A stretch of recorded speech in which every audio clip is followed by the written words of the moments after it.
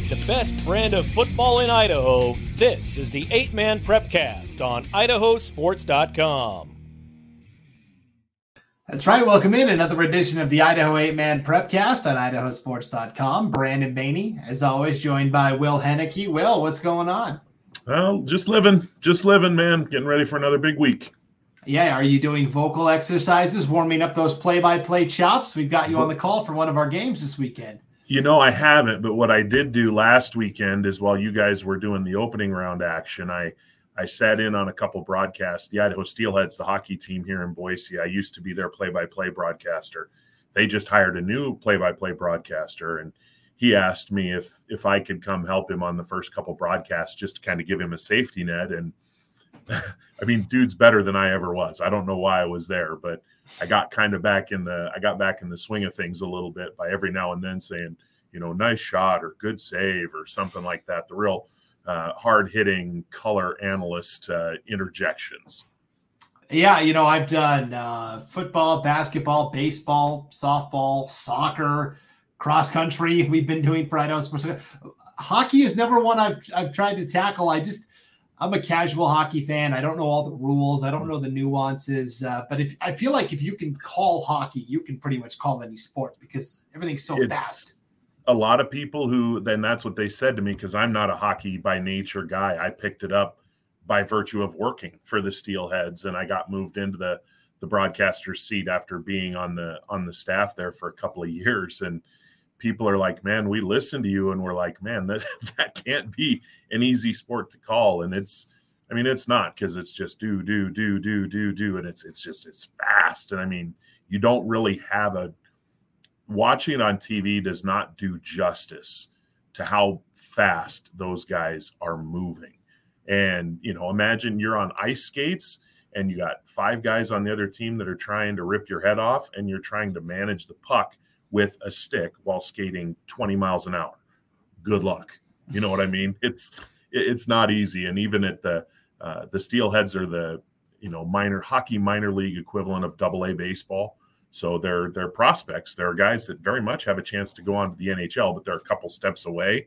And even at that level, you just look at them and you're like, the things that they do without even thinking, it's incredible. It's kind of like watching a AA baseball team take an infield.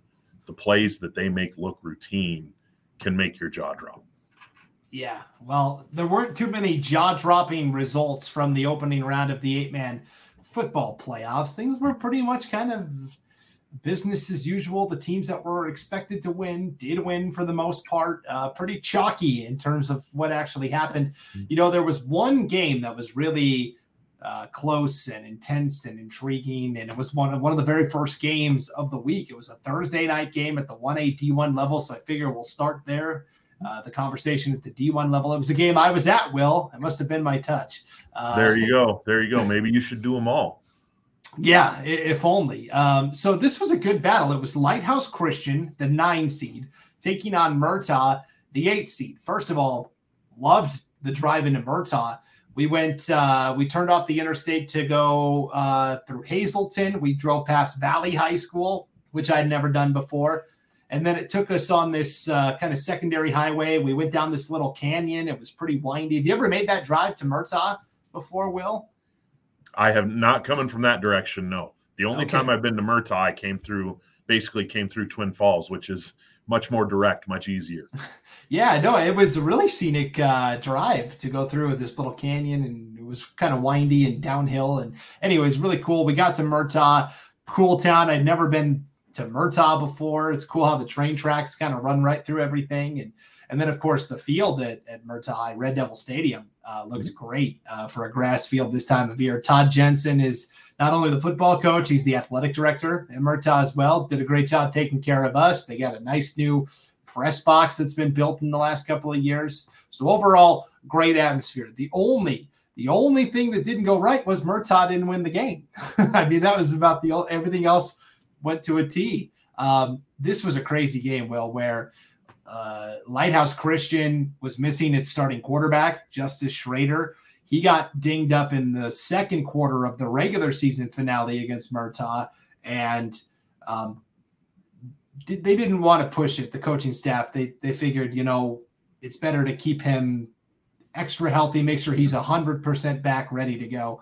So Justice Schrader was held out. Case Van Leeuwen started at quarterback for Lighthouse Christian, where he had been the quarterback in years prior. And like, he didn't miss a beat. I mean, he was scrambling around, making all sorts of crazy plays with his legs. He had several snaps that were on the ground, and he would just pick it up and take off or sling it downfield. I was really impressed with Case Van Leeuwen as he delivered 5 touchdowns, 3 through the air, 2 on the ground. And Lighthouse Christian got the first round, quote unquote, upset win over Murtaugh by a single score. It came by 8 points, 34-26. Yeah, you don't find many 8-man teams. I mean, you don't find many teams in Idaho, period, that have a backup quarterback who essentially has a year plus of starting experience under his belt. So what an amazing, amazing luxury that is for Lighthouse Christian to have Case Van Leeuwen, and then to have him come in and play just a fantastic football game against a pretty good team, And yeah, Murtaugh, they have not had one of their top players for a big part of the season. Junior Benitez has been out injured for a good part of the season, which has impacted what Murtaugh does. But then you got to give the kudos right back to Murtaugh, because, okay, how many 8-man teams lose their best player and still find a way to win, 5-6 ball games and get into the playoffs? And they did it, and there they were. And they hung right there with a pretty good Lighthouse Christian team. And people are going to say, wait a minute, pretty good Lighthouse Christian team. Didn't they only win 2 or 3 games? Yeah, after they played, the Yankees, the Lakers, the Celtics, and the Packers to open up the season, essentially. It was, I think it was a very good matchup. And I think when you have an 8 versus a 9, so to speak, you expect it to be a good game. And as it turns out, it was the best game of the weekend, and Lighthouse Christian got the win. And, when you're Jason Smith, the head coach of Lighthouse Christian, and Justice Schrader, if you're playing it strictly precautionary, you're opening up the door to get yourself in trouble if Murtaugh goes out and wins that game. But the Lions came through. Van Leeuwen was terrific. His teammates were terrific, and they found a way to move on. And, now they get to go play Oakley again. So, okay, we've been here before. We know what to expect.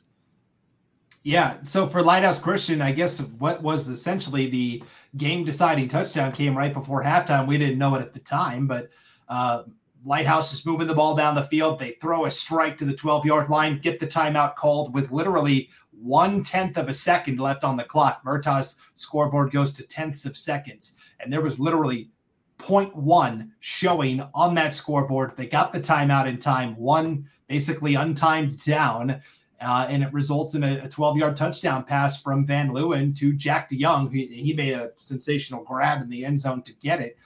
That ended up being in a 1-score game, kind of the big play right before halftime. Also, I will give credit to the Lighthouse defense. So with Case Van Leeuwen moving to quarterback, he's normally their deep safety. Well, they said, no chance we're putting him on defense if he's our only quarterback. So C.W. Gettle had to fill it at that spot, and he did a tremendous job. But the Lighthouse defense overall, Will, forced 6 turnovers. They got 6 takeaways. Murtaugh fumbled the ball a bunch. At one point, Reagan Fitzpatrick was in at quarterback instead of Sawyer Young, and he threw an interception. So Lighthouse, I really thought their defense won this game, because every time Murtaugh was driving, invariably there would be a fumble, and Lighthouse would recover it.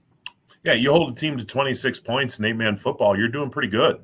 I think it's a lot of people say, 26, that's not that great. Well, look at some of our other scores from last weekend. We had teams scoring 70, 72, 64. Those were some of our other scores, our other winning scores, if you will. But then, so Lighthouse Christian, they needed their defense, because their offense was good. 34 points is okay, but it's not necessarily a slam dunk win, and the defense came up with, you mentioned the turnovers that they needed to make sure that the offense got the ball back and was able to close out the win. Yeah, nice win for Lighthouse Christian, and Eli Merrick and Reagan Fitzpatrick both ran well for Murtaugh in the loss. And Oscar Alberto came through with 3.5 sacks on that Murtaugh defensive line as well. A special shout out to Oscar Alberto. It was really fun to watch him compete for the Red Devils. So yes, now Lighthouse gets to play Oakley. This will be Friday night, 6 o'clock, a game we're bringing to you on idahosports.com. 24 quarterfinal games across the state of Idaho. idahosports.com will be bringing you 18 of those 24 matchups, which is, again, is pretty good for us for a weekend. And this will be one of the games. Lighthouse at Oakley. Really, I think the formula to beat Oakley, we've said it all year, is you've got to match them score for score. Is Lighthouse capable of that? Yes. It would help if Justice Schrader were back, for sure. Oh, I'm sure it would. And I think that the thing that Lighthouse has now that maybe they didn't have the first time these two teams met back in September is they've got a little mojo. They're on a bit of a roll. They're playing some pretty good football. They've won, I believe this was their, if I'm not mistaken, their fourth consecutive win after starting 0-5. So they're feeling pretty good about themselves. So, Oakley isn't going to be able to just show up and buckle their chin straps and win by 50. They're going to have to come ready to play. Yeah, when these teams met early on in the season, it was back in September, as Will alluded to. Oakley won that matchup. It was at the very end of September. They won 46-22. So really, that's right around what Oakley averaged this year, between 48 and 60 points. So for Lighthouse, that's kind of the number. We need to score probably 56 points to feel good about matching up with Oakley, I would say, is how I would look at it in terms of keeping pace. And Oakley has slowly but surely been working Bryce Sevier back in a little bit. So if he's able to go on Friday against Lighthouse Christian, there's another weapon that Lighthouse didn't have to scheme for last time. And when you've already got, you've already got Porter Pickett, you've already got Ethan Torbow, you've already got Cranny, you've already got Bingham, you've already got Crocker. And we can just go down the list. I could basically read the roster to you. It's almost a bit of an embarrassment of riches that Oakley team has. And Lighthouse is going to have to find a way to match that. And like I say, Lighthouse is they're playing with more confidence, I think, now than they were before. And I think the fact that they've already seen Oakley once will help them. But, just because you've seen Oakley once, that doesn't necessarily mean anything, because they're number one in the state in the coaches poll for a reason. They're a really, really good football team. Yeah, and right below Oakley and Lighthouse in that 1-8 matchup will be the 4-5. This will be the game that you're at, Will. It's Cary, the 5 seed, at Notice, the 4 seed. Cary played Idaho City on Friday and won 70-6. Did you see? So the Mountain Express newspaper did a great write-up of this game, Will. Did you have a chance to read that? I have not, no. Okay, so they had a pretty interesting stat in here. Cary scored 70 points on just 21 offensive plays. They only ran, I think they talked to Coach Kirkland after the game, and he said that was the fewest number of plays that Cary has ever run as long as he can remember. 21 plays was all, and they scored 70 points. Well, when they're clicking, when they're right, they're a tremendous offensive football team. Their 2 losses this year, they had a problem with the bobbles and the drops and the fumblies, and that cost them in a couple of games this year. But otherwise, that's another team. You have a sophomore quarterback, but you have the reigning 1A Division II Player of the Year in Connor Simpson. You have Riley Morey. You have Carson Perks. You've got Colton Larna. You've got several players, and it's when you've only got 8 defenders, it's hard to scheme for 5 different guys, for 5 different players. You know what I mean? Now, I think when they're facing Notice this week, it's a little bit of a different beast. That Notice team is a very good football team. We had them in the 8-man classic, and they lost to Kendrick 36-0. And I remember sitting there going, "Ooh, man, that one's going to sting a little bit." You look at what Kendrick's done since then, 36-0 looks pretty damn impressive. Let's be honest. I think they're going to need their quarterback, Benny Guevara, to make a throw or two or make a play or two in this game. Offensively, I think that Notice is going to need that if they want to win. I think they're more than talented enough to stay in the game. Carter Woodland is tremendous. Eli Hill is tremendous. You go on down the list. But at some point, I think Guevara is going to have to probably hit a throw or two, or flip side of the coin, not force a pass and maybe do it with his legs to extend drives to make things happen. I'd give Cary a little bit of an advantage in this game, the Lane Kirkland retirement tour, if you will. I'm sure that the Panthers are going to want to keep going. I'm sure that the Pirates and their fans they're going to want to be the ones that say, let us start your retirement a little bit early, coach. You had a tremendous career, but we want to keep playing too. Yeah, and I think you hit on a key point there of not forcing a throw. Both of these defenses, year in, year out, have done a great job at getting turnovers and turning those turnovers into points, right? Eli Hill, it seems like, has a pick six every game. Or it Carter does seem Woodley. like it. Yeah. Or somebody. Riley Morey had a 100-yard pick six for Carey in that win over Idaho City. So whichever team can take care of the ball the best as well, I think will also be very key in that matchup. And I think with young quarterbacks, and both Preston Wood, the Carey quarterback, and Guevara, the Notice quarterback, they're both sophomores. They're both young kids still learning how to play. You might have a receiver running a deep post, and your instinct, your gut is, I want to hit that big play. But being able to recognize, okay, let's use Carey, for example.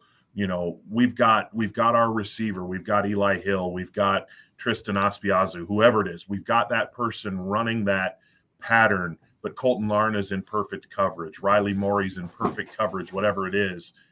I can throw it. It's probably going to get intercepted. Or I've got this big lane here where I can take my 5 or 6 yards. I can get a first down, and I can keep the drive going. And it might come down with all the weapons on both sides, which quarterback plays with the most composure and plays the smartest game. That might be the factor that decides who wins it. Because Notice's defensive front is tremendous. We watched them not only in that game against Kendrick, where Kendrick scored 28 of their 36 points in one quarter. There was one little flurry where it was like touchdown, turnover, touchdown, turnover, touchdown, and all of a sudden the game was a blowout. We saw Notice again a few weeks later against Clearwater Valley, and Clearwater Valley, they're not a bad team at all by any stretch of the imagination. They're a playoff team.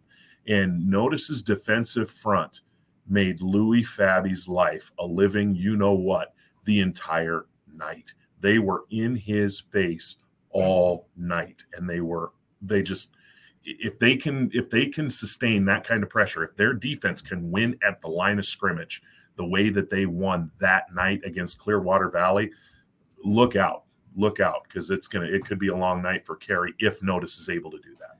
Yeah, Notice has had some really good linemen over the past several years, and no exception this year.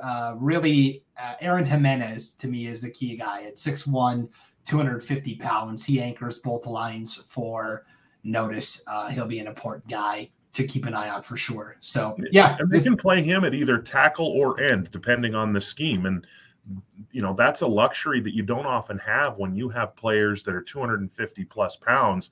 Do they have the quickness? Do they have the athleticism to get out on the edge? And Jimenez does.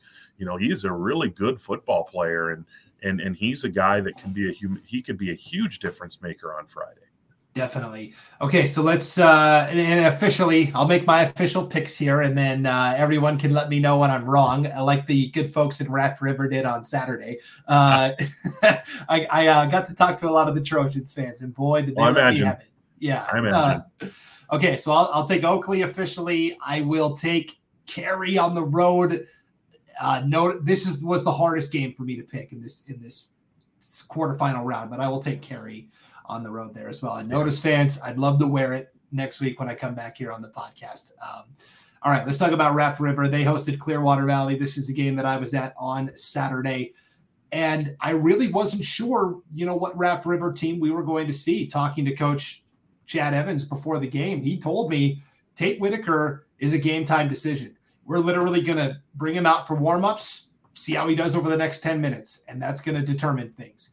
And so Tate Whitaker did get the start, had 5 touchdowns, looked awesome. Treg Whitaker was back. He had a big club on his hand that didn't really deter him at all. We know he's such a great defensive player, and when you've got a club like that on your arm, you can almost use that as a battering ram of sorts. And he even lined up, because he's played fullback and offensive line this year. He played both on Saturday, and he put that club on the ground like it was his 3-point stance, and he did just fine with that. So with everybody back, Raft River rolls to a 54-22 win. And this Raft River team, that fully healthy Raft River team, they can win the championship. No doubt about it. If healthy, I agree. And I think getting Treg Whitaker back in the middle of that defense at middle linebacker, I think that's huge. At the 8-man level, you've got your front line, you've got your deep safety. It's that middle tier. That's where you've got to fill those gaps, and that's where you cannot miss tackles. And so you take out someone like a middle linebacker, a heart and soul middle linebacker like Treg Whitaker for Raft River. They missed him for a few games, and let's be honest, the results weren't pretty. And he's able to get back in there. He had, several tackles. He contributed some on offense as well. I exchanged a couple text messages with Coach Evans after the game, and he's like, we still got a couple kids a little bit banged up, but Tate really showed up and played. And he goes, and then just they're maybe getting healthy at the right time, and that you're exactly right. A healthy Raft River. They were 5-6-1 going into those last couple weeks when things went haywire with all the injuries. If they can get some semblance of health back, they're not a team you're going to be able to look past. They're a team that is very much going to be a factor, and they're going to have a say in who wins this thing. And they used every last day they could, right? They kicked off Saturday afternoon instead of playing on Friday night, and that extra time I think helped them, with some of those game time decisions like Tate Whitaker. Giving him an extra day of rest, I think, really helped out for Raft River. On the other side, for Clearwater Valley, you talked about when they played Notice, Louis Fabi was running for his life. Kind of the same story here. At Raft River front, Corbin Hansen had a couple sacks. They had I'm trying to remember the other defensive end now. It's going to come to me. But both of their defensive ends were basically living in the backfield. Louis Fabi was scrambling for his life. He did more running side to side, I think, than Clearwater Valley did as a team running north and south. It was that kind of day where that Raft River defense just really surged through and played really well. So Talon Taylor was the other name I was trying to remember, by the way. He played phenomenally well, as did Hansen on the other end. And so for Clearwater Valley, they were just a little bit overmatched. Kind of a scary point midway through the third quarter on the same exact play. Louis Fabi and Carson Schilling, both, it took them a really long time to get up. There was a pretty delayed stoppage to the game with injury. They both left. Fabi came back after a couple of series. Carson Schilling, as far as I know, never did return, and I certainly hope he's okay because he's a fun player to watch.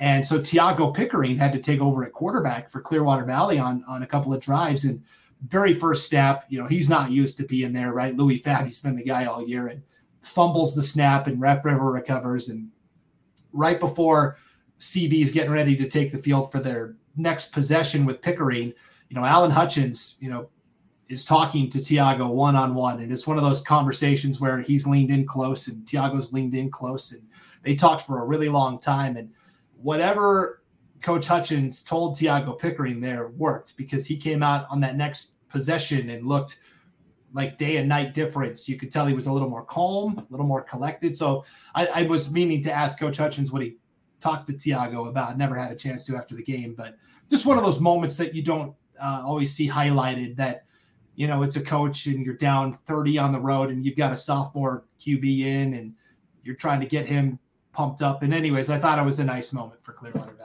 So. And Coach Hutchins has been saying for weeks now that, Tiago Pickering is maybe his best pure athlete. And you mentioned just a sophomore, tremendous athlete. They've got a couple more years with him. That's a name. If you're an 8-man football fan, that's a name you're going to want to file away, because we're going to be talking about it again next fall. He's going to be a big factor for that Rams team. Yeah, definitely. So for Clearwater Valley, tough to see their season end the way that it did, but that's the way it goes sometimes, especially when you have to go win on the road. Speaking of, Lapwai was the other White Pine team that had to hit the road. This was the other game I was wrong about. I thought they would go to Butte County and cause some problems, and they did in fits and starts, but overall, Lapwai just wasn't consistent enough on third down. They had a couple of short possessions.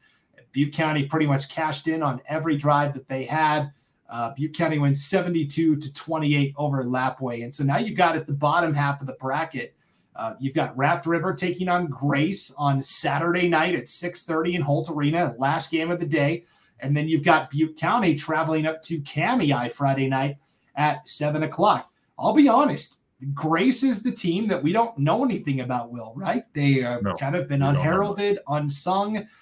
I kind of like Raft River in this matchup with Grace, the 7 over the 2. I like Grace, and maybe the only reason would be is because Raft River is healthier. I don't know that I can say that they're extremely healthy yet. And if you've got Tate Whitaker and you've got a punishing defense on the other side, that's been Grace's calling card all year. Sure, they've scored points, but they've just dominated teams defensively. And if they're able to seize on a wounded animal in the corner, and that's not to belittle Raft River in any way, but they've been a little bit beat up. And if they're able to punch Raft River in the mouth a little bit early and maybe get a couple of pops, a couple of clean legal hits on Tate Whitaker early and slow him down just that half step, I think that might be enough. This type of a game is what I've been waiting to see when it comes to Raft or for Grace for a long time. I was waiting to see, okay, how are they going to do against Butte County? Well, guess what? They beat Butte County. And now they get a chance against Raft River. I expect Grace to win this game. I don't think it's going to be a slaughter. I don't think it's going to be 60-6 or any such nonsense like that. But I think Raft River's defense, their ability to be physical and match Raft River with that physicalness, I think is that it might be the biggest key to me is their ability to kind of match Raft River punch for punch physically. Yeah, it could be a defensive type of game for sure. I'll stick with Raft River, and now Grace fans can give me the business next week when I come back on the podcast. Or Raft River fans can give me the business, one or the other. And the thing is when we're picking teams here, we're doing it all in fun. We're not in the huddle. Right. We're not in practice. We don't really know. We're just going off what we see and off a hunch. And it's all in fun. And usually when people give us the business, they're giving it to us all in fun too. So it's all good. Definitely, yes. So the Raft River fans that I talked to after the game said everything with a smile on their face, and they still fed me too. I got a double cheeseburger from the concession stand after the game, so couldn't have been that bad. Hey, that's small town hospitality for you, man. They'll take care of you one way or the other. That's right. Okay, let's talk about this Butte County Cami matchup. This is another interesting game where Butte County, we've talked about, has kind of been on the roller coaster this year. They seem to be on the climb up, not to the plummet, but Cami is so solid defensively. The question is going to be, how did the White Pine League stack up to the other conferences this year? Based upon the opening weekend, maybe we were a little wrong about the White Pine League, and maybe it was a little bit, not that it was weak, but just not as strong as down a little bit. Yeah. Yeah. And we've talked about it on this podcast that maybe they didn't have that Gold Star team this year. They didn't have that Prairie from years past. It doesn't mean they're a bad football conference. It just meant that they didn't have the A+ student. They had a bunch of B students. And I think that's a fair assessment. Cami, the thing that I like about them a lot is they've got a number of players. Colton O'Kane running the football has obviously been one of their top offensive weapons. But when they've needed someone else to carry the ball, there have been other players to carry the ball. And when they've needed to throw the ball as the year has gone on, David Clute, Caden DeGroot, they've hit on some big throws, and they've been able to make some plays to force teams to play them straight up. You don't want to get, if you're a team that likes to kind of power run the football, the one thing you don't want to be looking at is everybody within 6 feet, 6 yards of the ball, either wide or deep. You want the defense to have to spread out a little bit and respect you. And I think that Cami did that a little bit later in the season with the ability to hit some throws. And I think that's going to force Butte County to play them kind of straight up. The thing I liked about Butte County on Saturday is, I believe it was 8-6 at the end of the first quarter. They were actually down 2 points at the end of the first quarter, but they stuck with it and they just kept grinding. They kept grinding. And I think they just wore Lapway out in the second half, ran for over 400 yards. Trayton Allen was pushing 200 yards. That's a tough animal to contend with. And that Cami defense they're going to get a big time test. They're going to get a big time test. Now, the good news is they get it at home, because Arco to Cami, I can't imagine that's the easiest trip of all time. So the fact that Kamiah gets to sleep in their own beds, wake up in the morning, go over to their own field, in their own locker room, eat a home-cooked meal, I think all that is going to benefit them. And Butte County, like you said, they've been a little bit inconsistent this year. For the most part, they've been terrific, but they've had a couple of hiccups. And the fact that I think they just had a tremendous second half last week. And I think that they have an opportunity to build off that against Kamiah, and it should make for a very, very entertaining football game. The trip is 7 hours, 23 minutes. So on a bus, you're looking at 8 hours, and it's 443 miles from Arco to Kamiah. And that is, mostly 2-lane highway as well. So Yep. You're not on open 4-lane interstate the whole way. Yeah, that's hope somebody has a cell phone charger there for when they're listening to their music and whatnot on their iPhones. Listening to the Idaho 8-Man Prepcast, Will. Hopefully. It's only going to cover about an hour of the trip, but I guess that beats a kick in the shins. Yeah, definitely. I think I'm leaning Kamiah in this game because of the distance required for Butte County to travel, but also the fact that Kamiah has been battle tested. They've been in a lot of close back and forth affairs this year with Clearwater Valley and Lapway in particular. They played Raft River earlier this year and I thought held their own despite losing that game. And so to me, they're just a little more battle tested where they've been in some close games where if it's the fourth quarter and they're down a score, okay, hey, we've done this year, guys. We got this. Butte County, meanwhile, has been in a lot of one-sided games. Really, the game with Grace was kind of a back and forth affair. But I'm struggling to think of any others, and I'm sure there are, but they seem to be in a lot of one-sided games where the pressure's not quite there. So for those two reasons, I think I'm leaning Kamiah. Well, I feel like I've been saying from the beginning that Butte County's been one of my 2 or 3 top teams in 1A Division I all year. And so I think just to not be called a flopper or be called a fair weather fan or anything like that. And also because I was really impressed with basically their second, third, and fourth quarters last week. I just think they got better and better and better as that game went on. So I think for consistency's sake, I think I kind of have to take Butte County. But I like what Sam Thorngren does. And I think that if there's a team that's built to go on the road and do some damage, it might be Butte County because they're just going to get behind the pads and they're going to try and punish you physically. And Kamiah can meet that challenge. They absolutely can. I'm not saying they can't. But like I said, I've kind of been on the Butte County train since August, so I feel like I'd be doing myself a disservice if I jumped off now. Definitely. And they had a close game with Cary as well, kind of a back-and-forth game. Butte County, the 2 games that were close, like 1 possession or 2 possession games, they lost both of them to Cary and Grace. So, we will see. That should be a really interesting matchup on Friday night in Kamiah for sure. Yep. All right, let's move to 1A D2, where there was even less drama in terms of, close games, exciting finishes, all that kind of stuff. I guess we can just attack the bracket top to bottom. Let's start with what was the first game of the day on Friday. Water Springs hosting Camas County at 3:30 in Idaho Falls. The Mushers win 66-32, showing the versatility that Camas has shown all year long. 7, 8, 9 different guys all contributed statistically.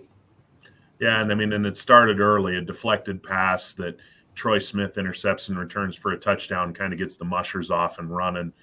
They intercept 4 or 5 passes on the day, and they were very opportunistic, extremely opportunistic, and as you said, extremely balanced. And, it's the end of a great career for Drew Plocker up there at Water Springs, but a continuation of some great careers going at Camas County. Cody Smith, senior, transfer from Eagle, intercepts 3 passes, and now he gets to live a fight another day. And for that Camas County team, it's a pretty solid team. We've had our eye on them all year.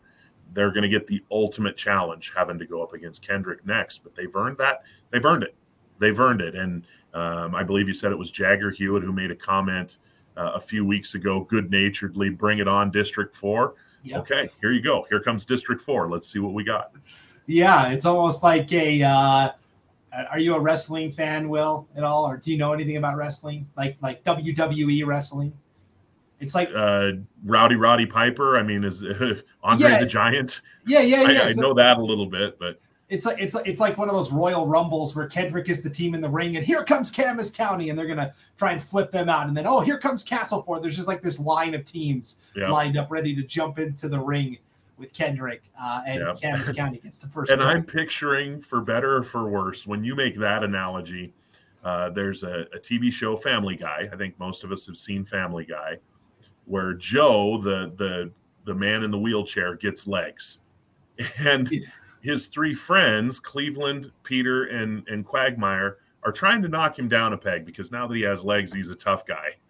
And there's this scene where one runs in and you don't see him run in, but then you just see him fly right back out. So it's kind of what you're describing there, where maybe Kendrick is Joe in this analogy, but they've always had legs, obviously, and we'll see if Quagmire or Peter or Cleveland is able to knock him down.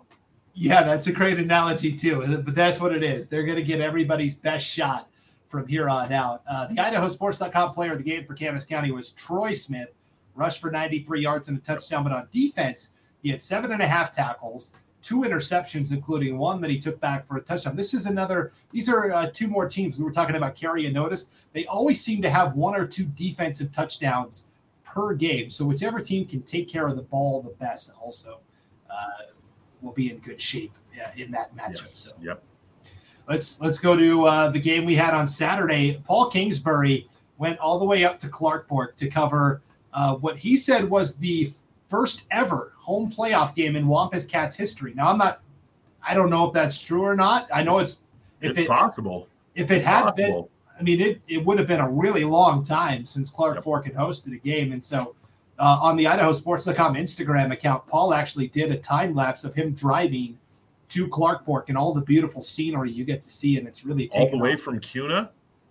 Well, no, from Coeur d'Alene. He stayed in Coeur d'Alene. Okay. God, I was going to say that time lapse would still be one hell of a time lapse. Yes, no, from Coeur d'Alene to Clark Fork, and just all the scenery you get to see, and it was really cool. It was really fun to watch.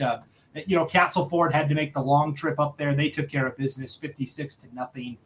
Ethan Rowland was the IdahoSports.com player of the game. He threw 3 touchdown passes, ran for 3 touchdowns as well. And for Castleford, business as usual, and they're moving on. But what a season for Clark Fork, and how exciting that the Wampus Cats got to host a first-round playoff game.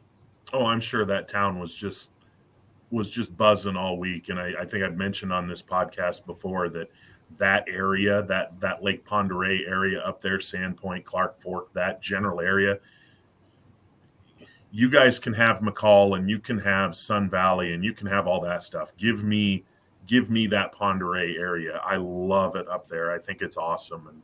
And the thing that stuck with me is I had to run a couple errands. And so I was away from my house for a little bit. And I got back to turn on the game thinking that it would be in the second half. And Paul said, no, it's already over. I mean, it was a fast game. And when you've got a couple teams that like to run the football, and you mentioned Castleford with Rowland and Gus Wiggins and Gabe Mahana and the various weapons that they have, they were obviously very effective running the football. And, they've been good defensively all year too. And okay, they're 4B, if you will, because Dietrich is the number 1 seed. They're kind of that team that's lurking in the weeds a little bit. They had a little success last year. They've had a good year this year. It's a very veteran team, a very senior heavy team. I think anybody who sleeps on Castleford's making a big mistake. And now Castleford has to hit the road again. They're going to be the road warriors, basically. They won't have a home game this entire way. They're going to go now to Council, take on the District 3 champions. To me, this is kind of like the game last year when Horseshoe Bend went to Kendrick in the quarterfinals. And as we were looking at it, I was like, this is probably a semifinal matchup, but it's happening in the quarterfinals. This to me feels like a semifinal, Castleford and Council. Yeah, I went up to that Council. I went up to Council and watched them play Garden Valley a few weeks ago. And Garden Valley is a good football team. And we'll get to their game in a little bit, but they beat up on Lewis County a bit in their opening round game earlier. And Council pretty much dominated that game. They're kind of in this vortex there of of the northern part of western Idaho, if you will, up in the, you start to get up in the mountains there, up towards McCall. They don't necessarily get a lot of attention from the media. We don't know a lot about them unless you physically go out of your way to go see them. But they can play. They can really play. Josh Geip is for real. Wyatt Vining is for real. You got Mason Roberts. You got other players who can make plays. They've got a big lineman who is, we talked about Jimenez earlier. They've got a guard who, if he stays the course, he's going to have a chance to do some special things up there with Council, and they're a really good group. And I think that maybe a little bit like Grace in the Southeast, or frankly, a little bit somewhat like Castleford, where they haven't gotten talked about as much because of what is happening around them. But yeah, I think this is a tremendous matchup, and it's going to be a lot of fun. Yeah, as I'm looking at Council's roster here, I mean, it's at least double the amount of players that Castleford has. It's well documented. Castleford has 12 guys, and they're good. They're very good, but Council definitely has the depth. I mean, I'm just looking at the last 3 linemen on the roster here, Will, and maybe one of these is the guy you were talking about. Sean Walker, 6 foot 200. That's like small Mario. And then there's Nate Jordan, 6 foot 250. That's like medium-sized Mario. And then there's Jackson Thomas, 6'4", 305. That's like giant Mario. Jackson Thomas is the one. He is the one. And he is, we've said before, sometimes you have big kids in 8-man football that they can take up space. They can do a job, but they're not necessarily premier athletes. Jackson Thomas is a pretty good athlete. He moves pretty well for a big, strong kid. Yeah, so it's going to be skill versus depth a little bit. I mean, Council obviously has the skill as well. This will be an interesting one for sure. I'm leaning Castleford just based on they've already been on the road and done it and gotten that out of the way. Council had the week off. Sometimes that can get you out of your rhythm a little bit. And this is going to be a fantastic game, though. This truly is like a semifinal battle. This is a pick 'em for me. And I don't – if we come back here next week and we're talking about, 42-38 where the game ended with one team, with a play from the 5-yard line to win it or lose it, I'm not going to be the least bit surprised. Yeah. And I'm not going to be surprised no matter who wins it or no matter who makes the play. I think it's a very compelling matchup for a lot of the reasons you just talked about. It's Castleford. They've got their 8 or 9 players, the kids that play pretty much all the time. And Council, I think, has a little bit more depth. They're at home. That community, you're going to have red and black everywhere. It's going to be crazy up there. And Wyatt Vining is a kid who, you talk about playing with a club on your hand. Against Garden Valley, he had 3 or 4 sacks. And, it didn't even feel like I don't know that he'd say it was his best game. You know what I mean? That's just how good he is capable of being. And he can be a huge, huge disruptor along the defensive front for Council. Yeah, he's a good one for sure. He made our top 10 list of the 10 best defensive linemen in the state of Idaho in the preseason. So, yeah, we know he's legit. Okay, let's talk about the bottom half of the bracket. Dietrich, the one district champ that had to play in the opening round, and they hosted Horseshoe Bend and come out with a 54-20 win. This game was tight, like early into the second quarter, and then boom, you blinked, and Dietrich was up 3 scores. And this is what they're capable of, putting up a lot of points in a short amount of time.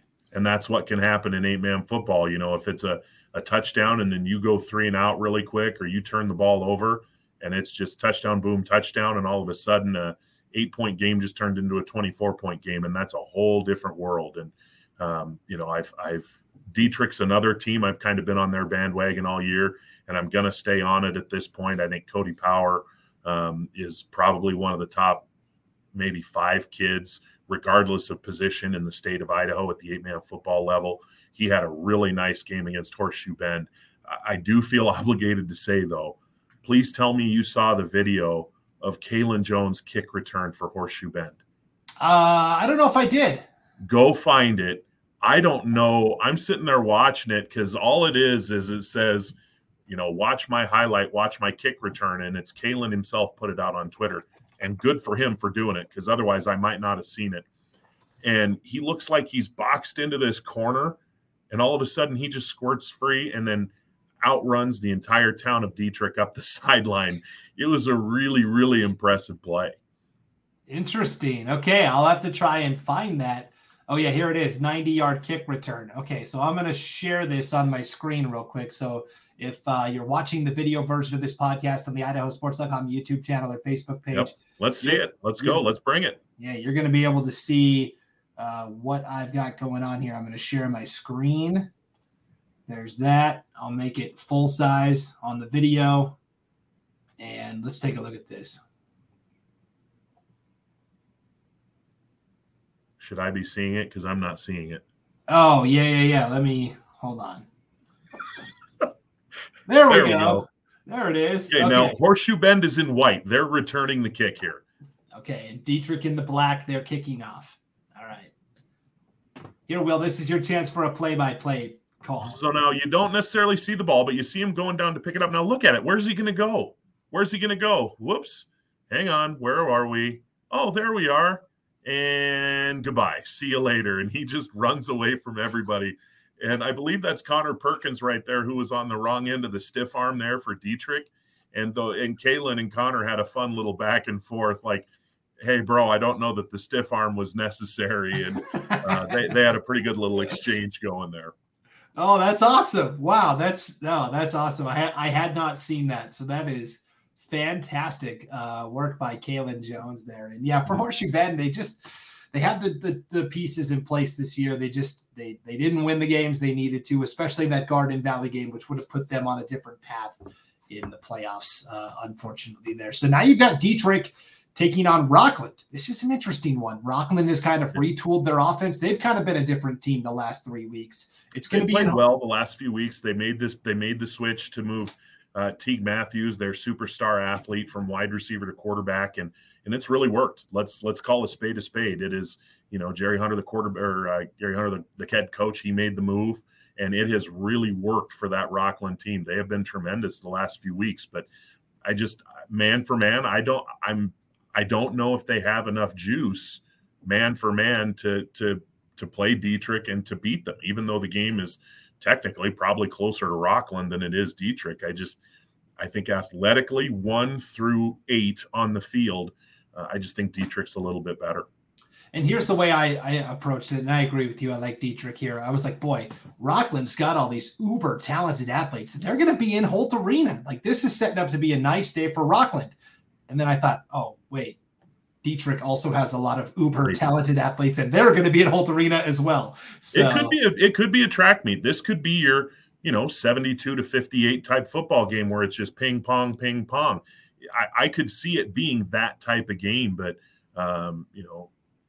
Cody Power, Peyton Snedden, Roberson, Perkins, Dietrich they have a lot of weapons, and Teague Matthews, I'm thinking back to a couple of games ago. I think it was against Water Springs, where he threw for 400 and ran for another 150. He's going to have another game like that if Rockland wants to steal one here. Yeah, it's going to be tough. And we saw, like, with Drew Plocker of Water Springs, he did his usual production, and yet Camas County still was able to find a way to get the win. So, and then the last matchup here, let's talk about Garden Valley. They went on the road to play Lewis County last Friday, and Garden Valley really took it to them 47-8. I went back and watched the film of this because it's hard sometimes with Garden Valley to know who's contributing where, because they have all these athletes that they line up at different spots. They'll have a couple different kids play quarterback, and then they'll be at a receiver. Tacoma Kelly, it was kind of a 3-2-1. He had 3 touchdown passes, 2 touchdown runs, 1 touchdown reception for Garden Valley. Yeah, he's a special athlete. And I talked to Monty Madrell a little bit after the game, and he said Jaden Hunt, the senior linebacker, he goes, that kid's just a beast. He's everywhere. His nose is in the middle of everything that they do. And, he singled Hunt out as that kid wrecked our offense. He really, really did. And, they held Lewis County to 8 points. And sure, Lewis County has been playing without Ty Hambley for a while. an exceptional football player, and it just, unfortunate that he was injured and not able to play the better part of the season. However, Lewis County, they earned their spot in the playoffs. And anytime you get a spot in the playoffs and you go up against a Garden Valley team and you're at home, Garden Valley rolled in, and they had to be the bigger, stronger, more physical team, and they were. And as a result, they won the game. Yeah, very impressive win. And now we get to the final game, Will. This is the game that I will be at on Saturday. I will be in Mullen. You're going all the way to Mullen? Yeah. So wow. Anytime I can squeeze in a trip to visit the family in Western Montana, okay. I'll volunteer to go to Mullen. No problem. Okay. Yeah. So this is the game I'm going to be at on Saturday, Garden Valley at Mullen. The weather forecast is supposed to be, I heard it has actually already started snowing in Mullen today. Yeah, it was. My family lives in Spokane and Eastern Washington, and they said it's a dicey looking week up there for sure. And then you get Mullen, you're starting to get into the Mountain Pass area. It can get sloppy fast in places like Mullen and Wallace and Kellogg. I think the original plan was to have this game inside the Kibbe Dome in Moscow. Only problem is Vandals have a game on Saturday. So outside we go. Vandals to move. Make the Vandals go play in Mullen. Right? That would be interesting for sure.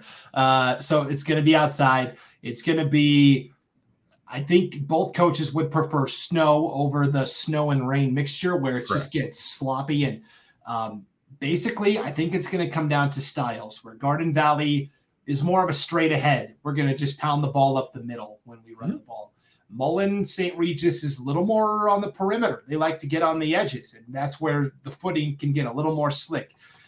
The weather, I think, is going to play a big impact in this game. And, I had a chance to talk to Stetson Spooner, the head coach and athletic director at Mullen earlier this week. And he said, in terms of like dual threat quarterbacks, he said, obviously there's Cody Power from Dietrich and Ty Kep from Kendrick. He said, but Caleb Ball for Mullen St. Regis is, and he said he's just as talented in both facets as those two, and just doesn't get the accolades because Mullen is so far away and they're kind of off doing their own thing and playing Montana schools and stuff. But in terms of dual threat ability, Caleb Ball is right up there with the best. So 30 touchdowns this year for Ball, and in any number of those games, he's essentially been out of the game at halftime, much like Ty Kep down in Kendrick. And this game, to me, just on paper, you've got on one side, you've got the irresistible force. Mullen puts up 60, 70 points almost every week. And on the other side, you've got Garden Valley, the immovable object. Their defense has been outstanding this year. You take out that Council game where Council hung 50 on them. I don't know that Garden Valley's given up more than maybe 16, 18 points in any game all year. And I think that you nailed, to me, the key on the head. You nailed the nail right on the head there with your hammer is, will the weather affect how Mullen wants to play offense? Now, remember, they'll be practicing in it all week. They grew up in it. They've been playing in it for years. I don't expect it to be a humongous factor. But if you can slow Caleb Ball down even a fraction of a step, that Garden Valley defense, it's very aggressive. It's fast. It swarms. Aaron Noakes. We mentioned Jaden Hunt. And if they're able to bottle up Caleb Ball at all, where he's going to have to rely on his teammates to make some big plays, quote unquote, without him, can they do it? And I'm not saying they can't. I'm legitimately asking, can they? This Blake Layton has been a tremendous defensive player for a few years, and he makes a lot of big plays on offense. He may have to be an even bigger piece of the puzzle this week. John Pruitt may need to be an even bigger piece of the puzzle this week, and it's going to be weather related. And Caleb Ball, can he make good decisions? And on the other side, can Garden Valley contain him?